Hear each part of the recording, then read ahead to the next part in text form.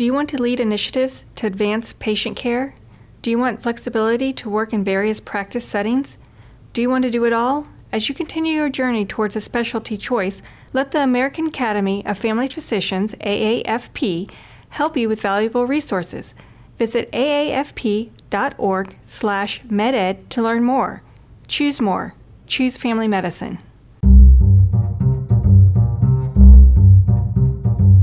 As a physician, you won't be able to solve all of your patients' problems. Some of those problems, especially systemic ones, will remain just out of a doctor's reach. Today we'll learn about how to extend that reach. Welcome to the AMSA AdLib podcast, where you'll hear from med students and experts alike. I'm your host, Christine Camizio. Sometimes it seems like medicine isn't enough, that caring for patients goes beyond the scope of your abilities as solitary provider, that the problems facing your patients are deeper and more entrenched than medicine can possibly address. That thought can be demoralizing. It may even make you question medicine as a career choice. But you aren't the first one to come to that realization, and today we have some concrete advice for you presented by Dr. Lena Wen at AMSA's convention in February. Dr. Wen is Commissioner of Health for the City of Baltimore. Her hard-won advice can be scaled to fit any of your projects, from a research presentation or student-run clinic, all the way to the groundbreaking citywide initiatives she has famously led in Baltimore. Here's Dr. Wen. I want to start today with an admission. And that admission is also what brought me to AMSA, but also made me quite disillusioned with medicine and with medical school. So my parents were not that far off when they were like, are you actually going to finish? I took a lot of time off because this one thought troubled me so much that I almost quit medical school multiple times. Here's that thought. I entered medicine, as I suspect that many of you did, because I thought that medicine would be the answer. I thought that healthcare was the answer. I had this the rather misguided view that when patients come to me as the physician, that I'm able to help them with whatever problem it is that brought them there, and I won't see them again, or I'll see them, but their problem will be resolved. I mean, that's just my rather simplistic way of thinking about it.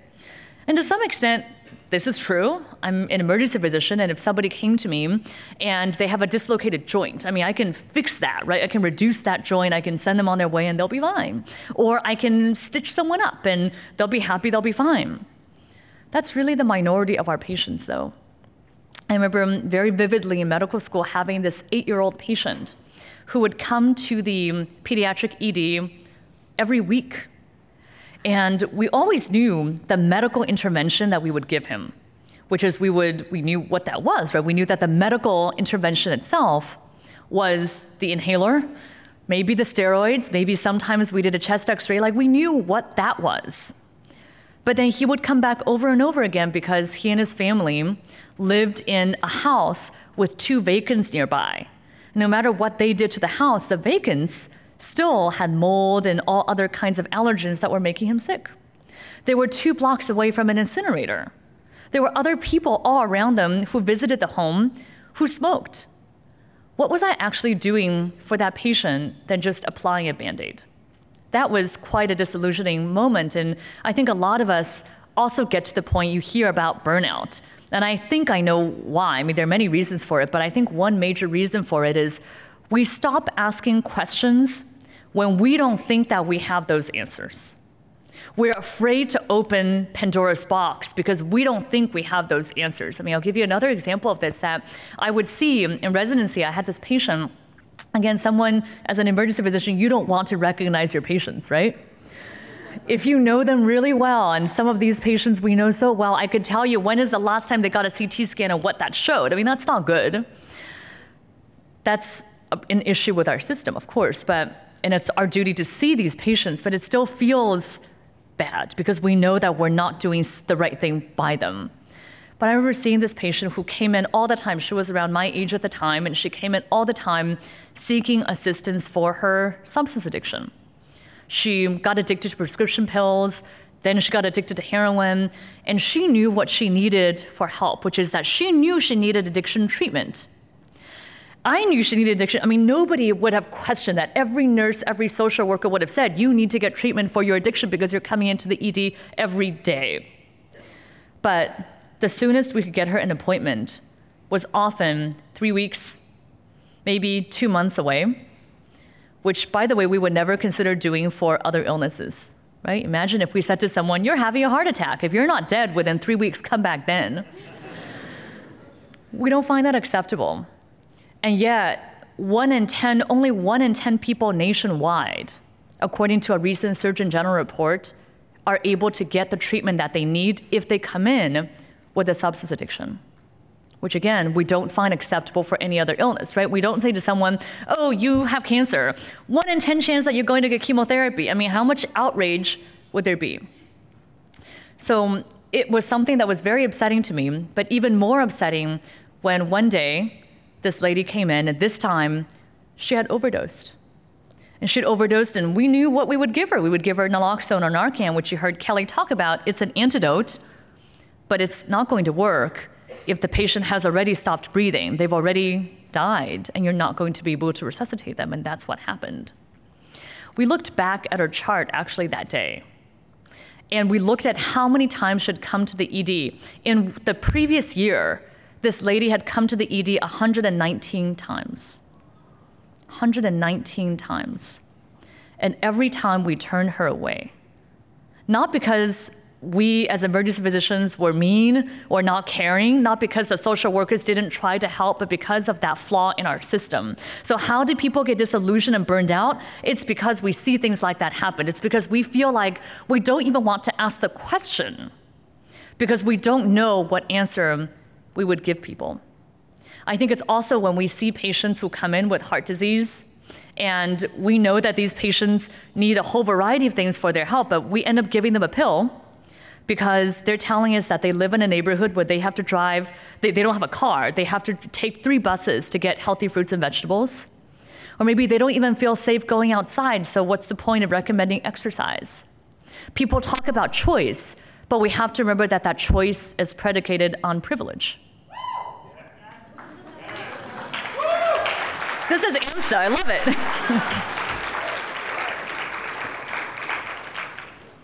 There is this paradox of health, and I want this paradox of health to be, that helped me, I think, reframe my thoughts about this disillusionment in medicine.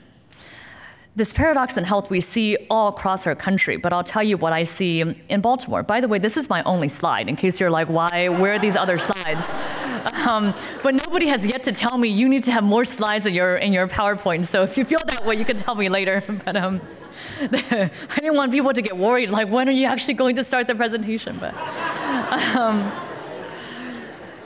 you know, I sometimes, when I give talks to academic institutions and they really want slides, I show them a series of pictures from Baltimore, pictures of our city separated by neighborhood, and they're beautiful color coding and other things that our epidemiologists do.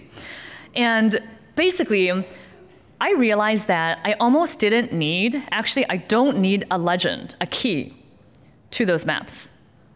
Because those same areas that have low life expectancy, also have high infant mortality, also have high food deserts, also have high rates of addiction, also have high rates of violence, also have high rates of poverty. I mean, we kind of don't need the key to tell us that where you live, unfortunately, determines whether you live. And the paradox of health in Baltimore is that you could be a child born today, and depending on where you happen to grow up, it could be 2 neighborhoods just 2 miles apart. You could expect to live 20 years less than a child born in a neighborhood just a few miles away. And that, to me, is the paradox, because how can we have these amazing medical institutions that we are fortunate to take part of, but we still have this huge disparity? Access to health may be one of them, right? Access to care, insurance is one of them. Transportation is one of them, but it goes much deeper than that. And it's those social determinants that actually we also have to be addressing. And that's what troubled me so much in medical school, that I couldn't quite pinpoint But it's how do we as physicians in training, also get at those deeper issues, because that's actually what is going to help our patients at the end of the day. Not just that inhaler, not just that steroid, not just that referral to care, but actually what is going to really change their lives. Now, some of this may seem overwhelming, which is the reason why I may or may not have, taken a lot of time off to figure out what this actually means. But as an emergency physician, I also know that if a patient comes into the ED to see me, it's never my option to say, oh, this patient has heart disease and cancer and was in a car accident and they also are unresponsive. It's not my problem. It's another service's job to do it. It's never an option to say, this issue is too complicated.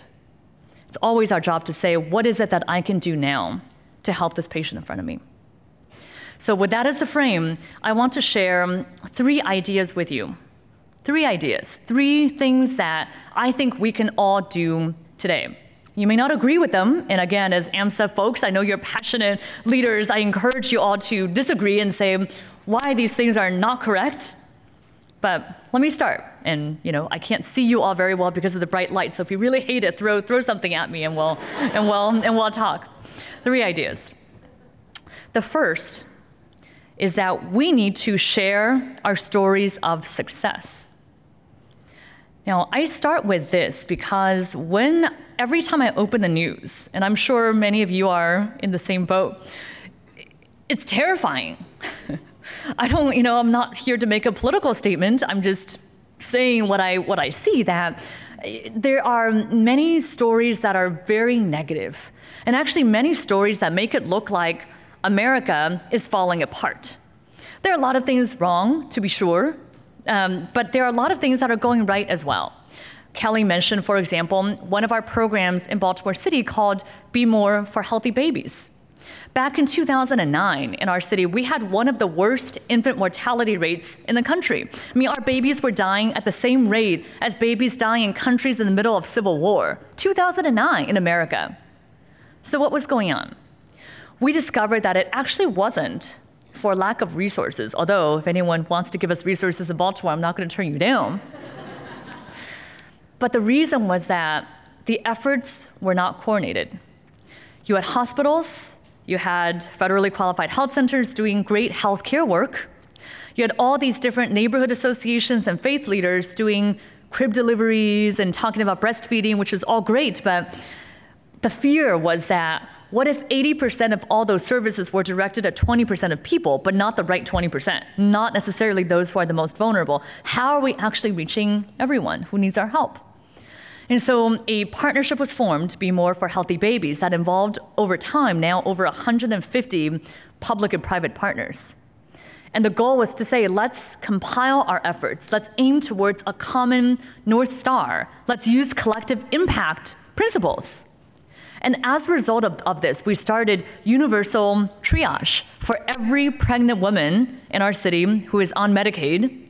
We now triage them according to level of need. So someone may have many medical, psychiatric needs, and then get a nurse home visitor for the duration of their pregnancy and after. Somebody else may get a social worker. Somebody else may get a community health worker. Somebody may have someone from the community come and teach them about the ABCs of safe sleep and breastfeeding practices. As a result of this citywide effort, we have reduced infant mortality across the city, as you heard, by 38%, which I want to illustrate to you what that means, because 38% sounds a little bit nebulous. That means that in 2016, we are saving 50 babies every year that would have died in 2009, which to me is pretty incredible.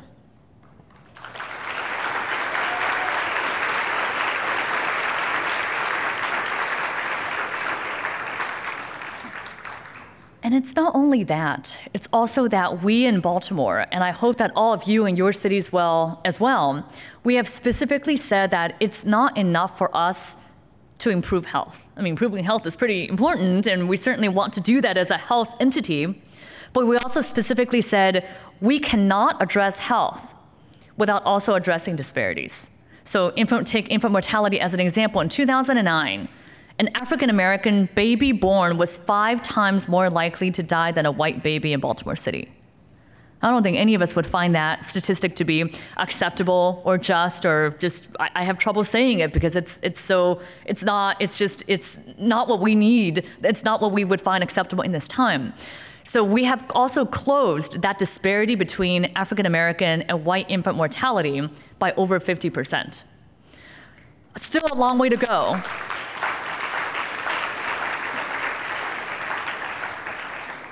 Still a long way to go. But I think as we talk about the work that needs to be done, we also have to share the successes of what we have. You heard about our overdose work.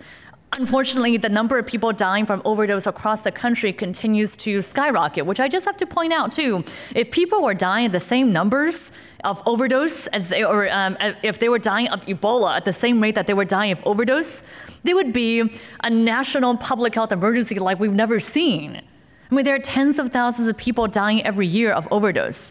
Where is the attention and where is the funding for this? So there are a lot of problems still. But in our city, as you heard, and I actually want to give you an updated number, since we issued the standing order, which means that I signed a prescription for every resident in our city. That's a little bit scary. Once you guys get your NPI, your National Provider ID numbers, and you're signing your name on 620,000 prescriptions, you can tell me how it feels then. It's scary. But since we issued the blanket prescription, and my view has been that, look, if I can save someone's life and I can teach you right now how to save someone's life within 30 seconds by using this medication that's basically a nasal spray, then everyone should be able to save someone else's life. We've done over 20,000 trainings on street corners, in markets, in public housing, in bus shelters. Basically, we don't want them to come to us to get trainings. We're going to go to you, right? We go to where people are to get trainings. As a result of our trainings, our latest numbers are that everyday people, not necessarily paramedics or police, but everyday non-medical lay people, have used naloxone to save over 800 lives just in the last 2 years in Baltimore City.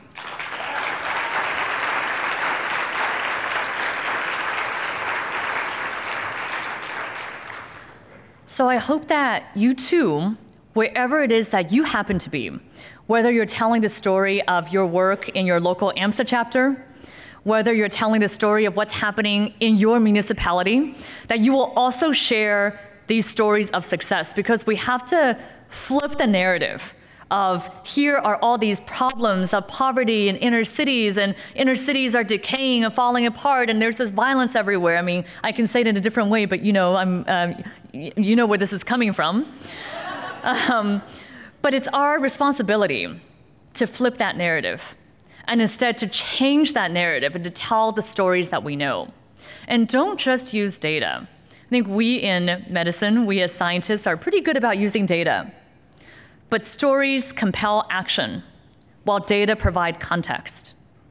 Data are important because you want that context. We are doctors and scientists, and we should set that context. But it's the stories that compel people to action. So share your stories of success, number one. Number two, don't just look at the cost of an intervention. Look at the cost of doing nothing. You know, there's a saying that Dr. Karen DeSalvo, the former Assistant Secretary of Health, likes to say that I quote a lot because it symbolizes my frustration in public health, which is that public health saved your life today, you just don't know it.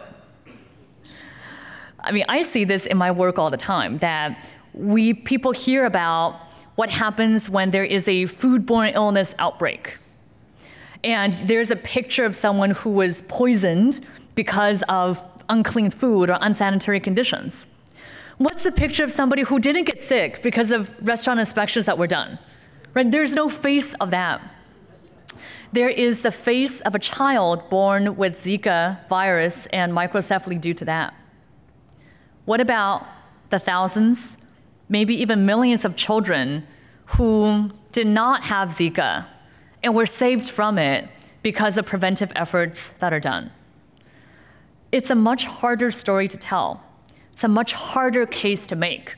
I don't think I need to convince any of you in this room that prevention is the best medicine, right? That we need to intervene as early as possible and prevent these things from happening. But it's a tough argument to make with our legislators. It's a tough argument to make. I mean, we're in the middle of budget season right now. I know I'm living through this right now. It's easier, I'm not saying that the police have an easy job, but it's easier when there is crime for the police to say, look, we need more patrol officers, right? We need people on the streets because we have to stop crime now. There is the face of someone who is the victim of crime. There is the face of that police who's intervening. What about the face of someone who could have gotten shot but didn't get shot because we provided those educational opportunities, because we intervened earlier with home visits, we prevented lead poisoning from happening earlier and gave this child a better life? What is that face of that person? That's a story that we also have to tell better. I'll give you 2 examples of how difficult this is. Zika is one of them. The estimates are that one child born with microcephaly will cost society $10 million in medical costs, educational costs, and lost economic opportunity. $10 million is a lot of money over that person's lifetime. Not to mention, by the way, I mean, this is only the fiscal argument. There's also the humane argument of how are we doing this and why are we not stopping something that could have such a huge impact on our children and for generations to come? Forget that argument. I mean, I think all of us agree with that already. But even the fiscal argument alone, $10 million per child who was born with Zika. And yet it took Congress over 230 days to approve funding for Zika. 230 days. Because what they were looking at is the price tag of the intervention, not the price tag of doing nothing. How many kids would it take born with Zika to already overwhelm the medical system? That's the argument that we all have to make as well. Understanding that the health as a human rights approach obviously is something that appeals to some people, appeals to all of us. Other people may need that fiscal argument as well. But I strongly believe that a commitment to public health is also a commitment to fiscal responsibility. And we have to also make that argument as well. Related to all of this too is that all of you in your advocacy day, I think, are showing us that health is actually tied to everything, right? People may ask, why is it that you're talking about immigrant rights and DACA? Well, it is for very obvious reasons to us. But we're the ones who have to make that connection for others. So around election time, in the local elections, in the state election, there are going to be those who say, well, health is not one of my top items. Certainly not these other social determinants of health. I don't even know what that is. But what I care about jobs. I care about public safety. I care about education. Those 3 things tend to come up all the time. We are the ones who have to make the argument for, if you want jobs, you should also worry about untreated addiction and mental health. If you want public safety, maybe we should be concerned about the fact that half of the people in our criminal justice system actually have an untreated mental illness or addiction. I mean, I'm focusing on this issue, but you can use any other health issue in there as well. If we care about education, maybe we should be looking at how hungry kids who don't have food are going to be paying attention. If kids don't have glasses, really, I don't need another study to tell me that if kids don't have glasses, they can't see and therefore can't read. So how can we make that tie for everyone else? That's the argument that we need to make, not just looking at the cost of a program, but the cost of doing nothing. All right, my third thing that I hope we'll keep in mind too. And this one is probably the most controversial. Nobody's thrown anything yet, but I expect things to start flying. My third idea is that we need to call out the problems that we see. And in so doing, being honest about the problems that we may be, however inadvertently, causing ourselves. A couple of examples. We had the civil unrest in Baltimore in April of 2015, following the death of an unarmed African-American man, Freddie Gray, while in police custody.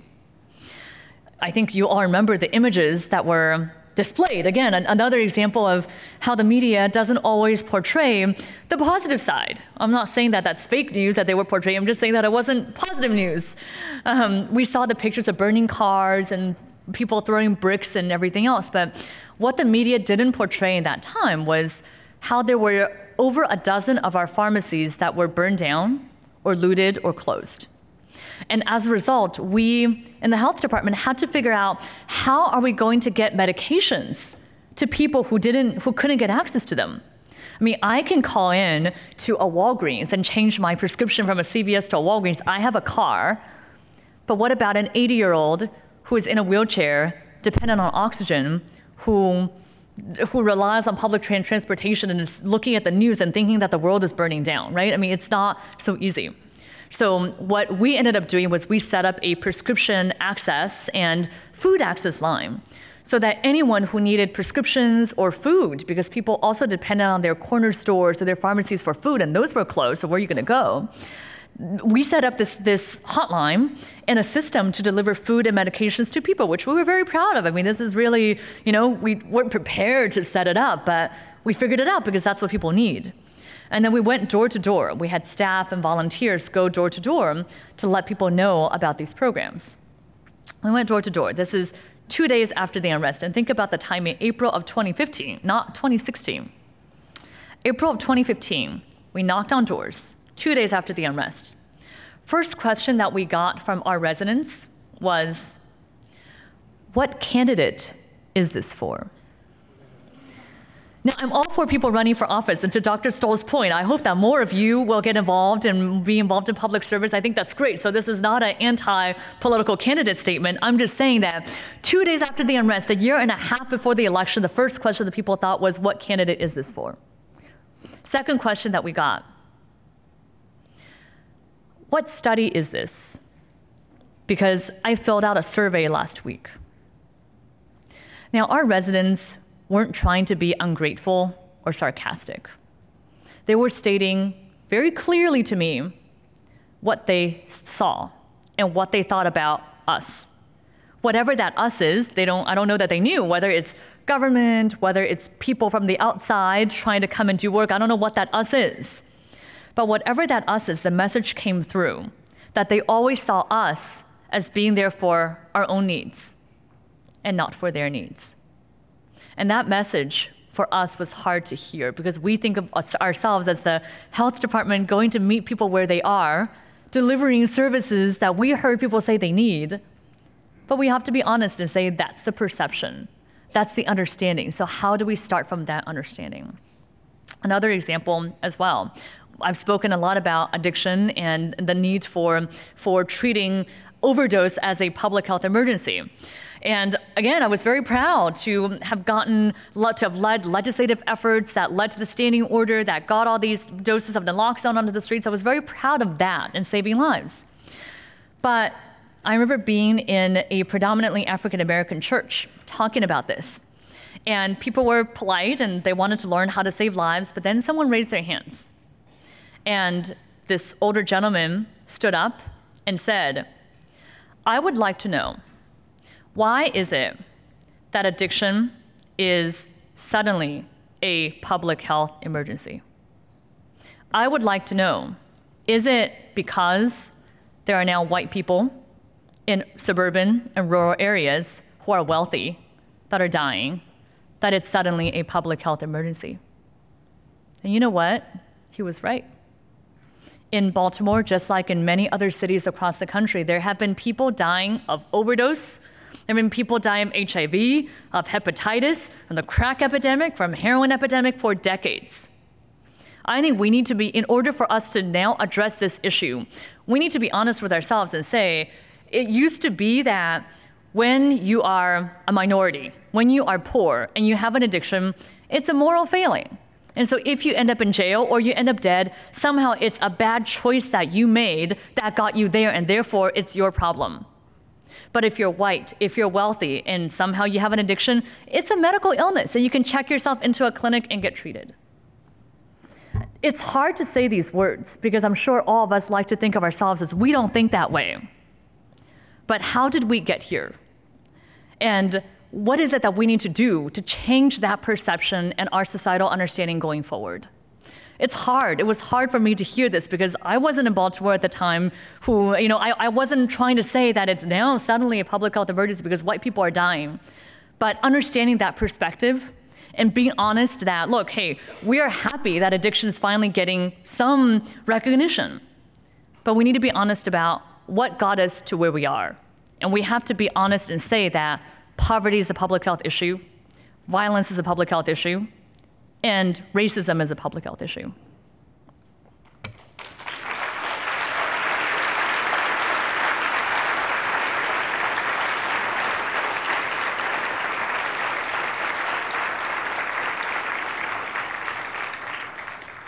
You know, none of what I'm saying now is easy.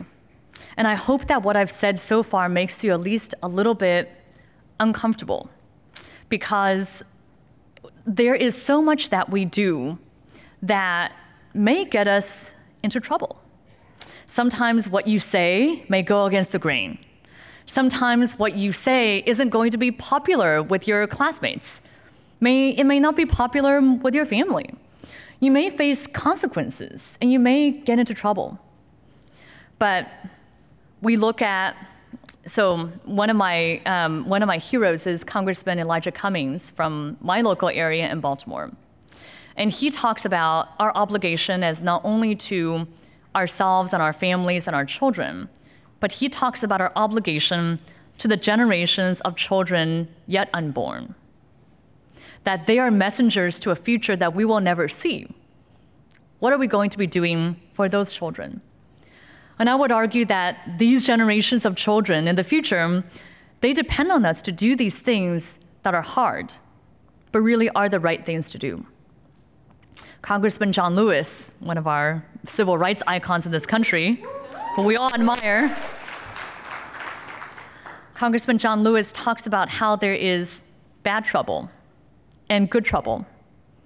And good trouble is when we stand up to injustice.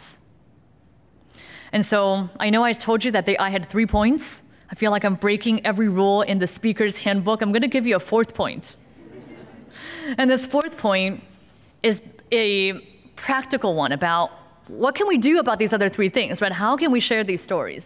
How are we going to talk about the cost of doing nothing? How are we going to call out problems that we see? And the 4th is that we need to advocate in every way that we can. And what I mean is, when you're in the clinic, when you're seeing patients, it doesn't matter if you're a first-year medical student, you're a third-year medical student, you're an intern, you're a resident, you need to ask the questions. Even if they're questions that other people don't want to be asking, even if you feel like you're opening Pandora's box and you don't know what else is going to come out of it, I see it as our ultimate duty to also attend to that bigger picture. We can't just be satisfied with treating the one singular disease that this patient came in with without attending to that bigger picture, because we're not really doing our jobs. Ask those questions.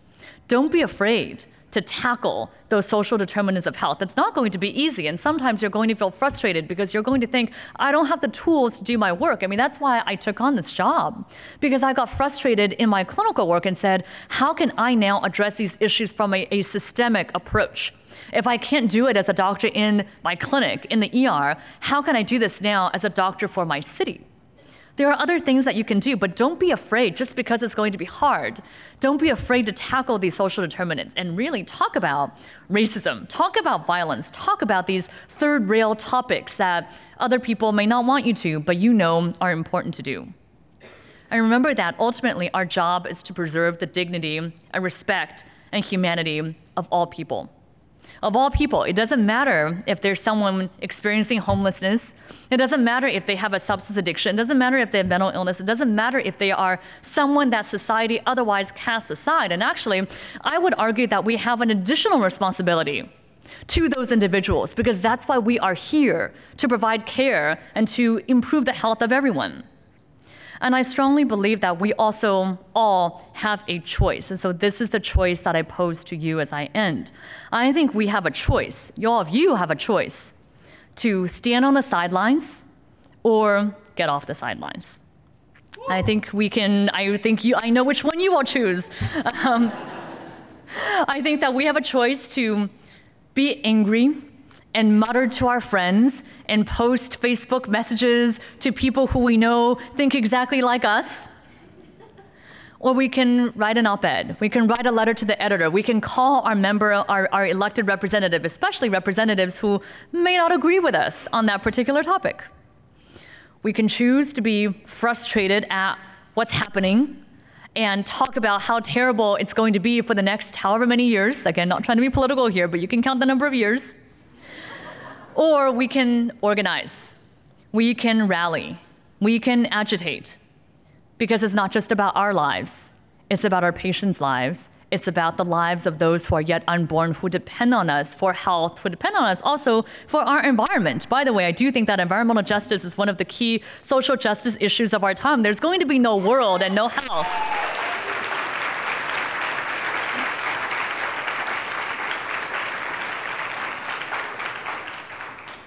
Now, I think I know which issues and which way you're going to be choosing.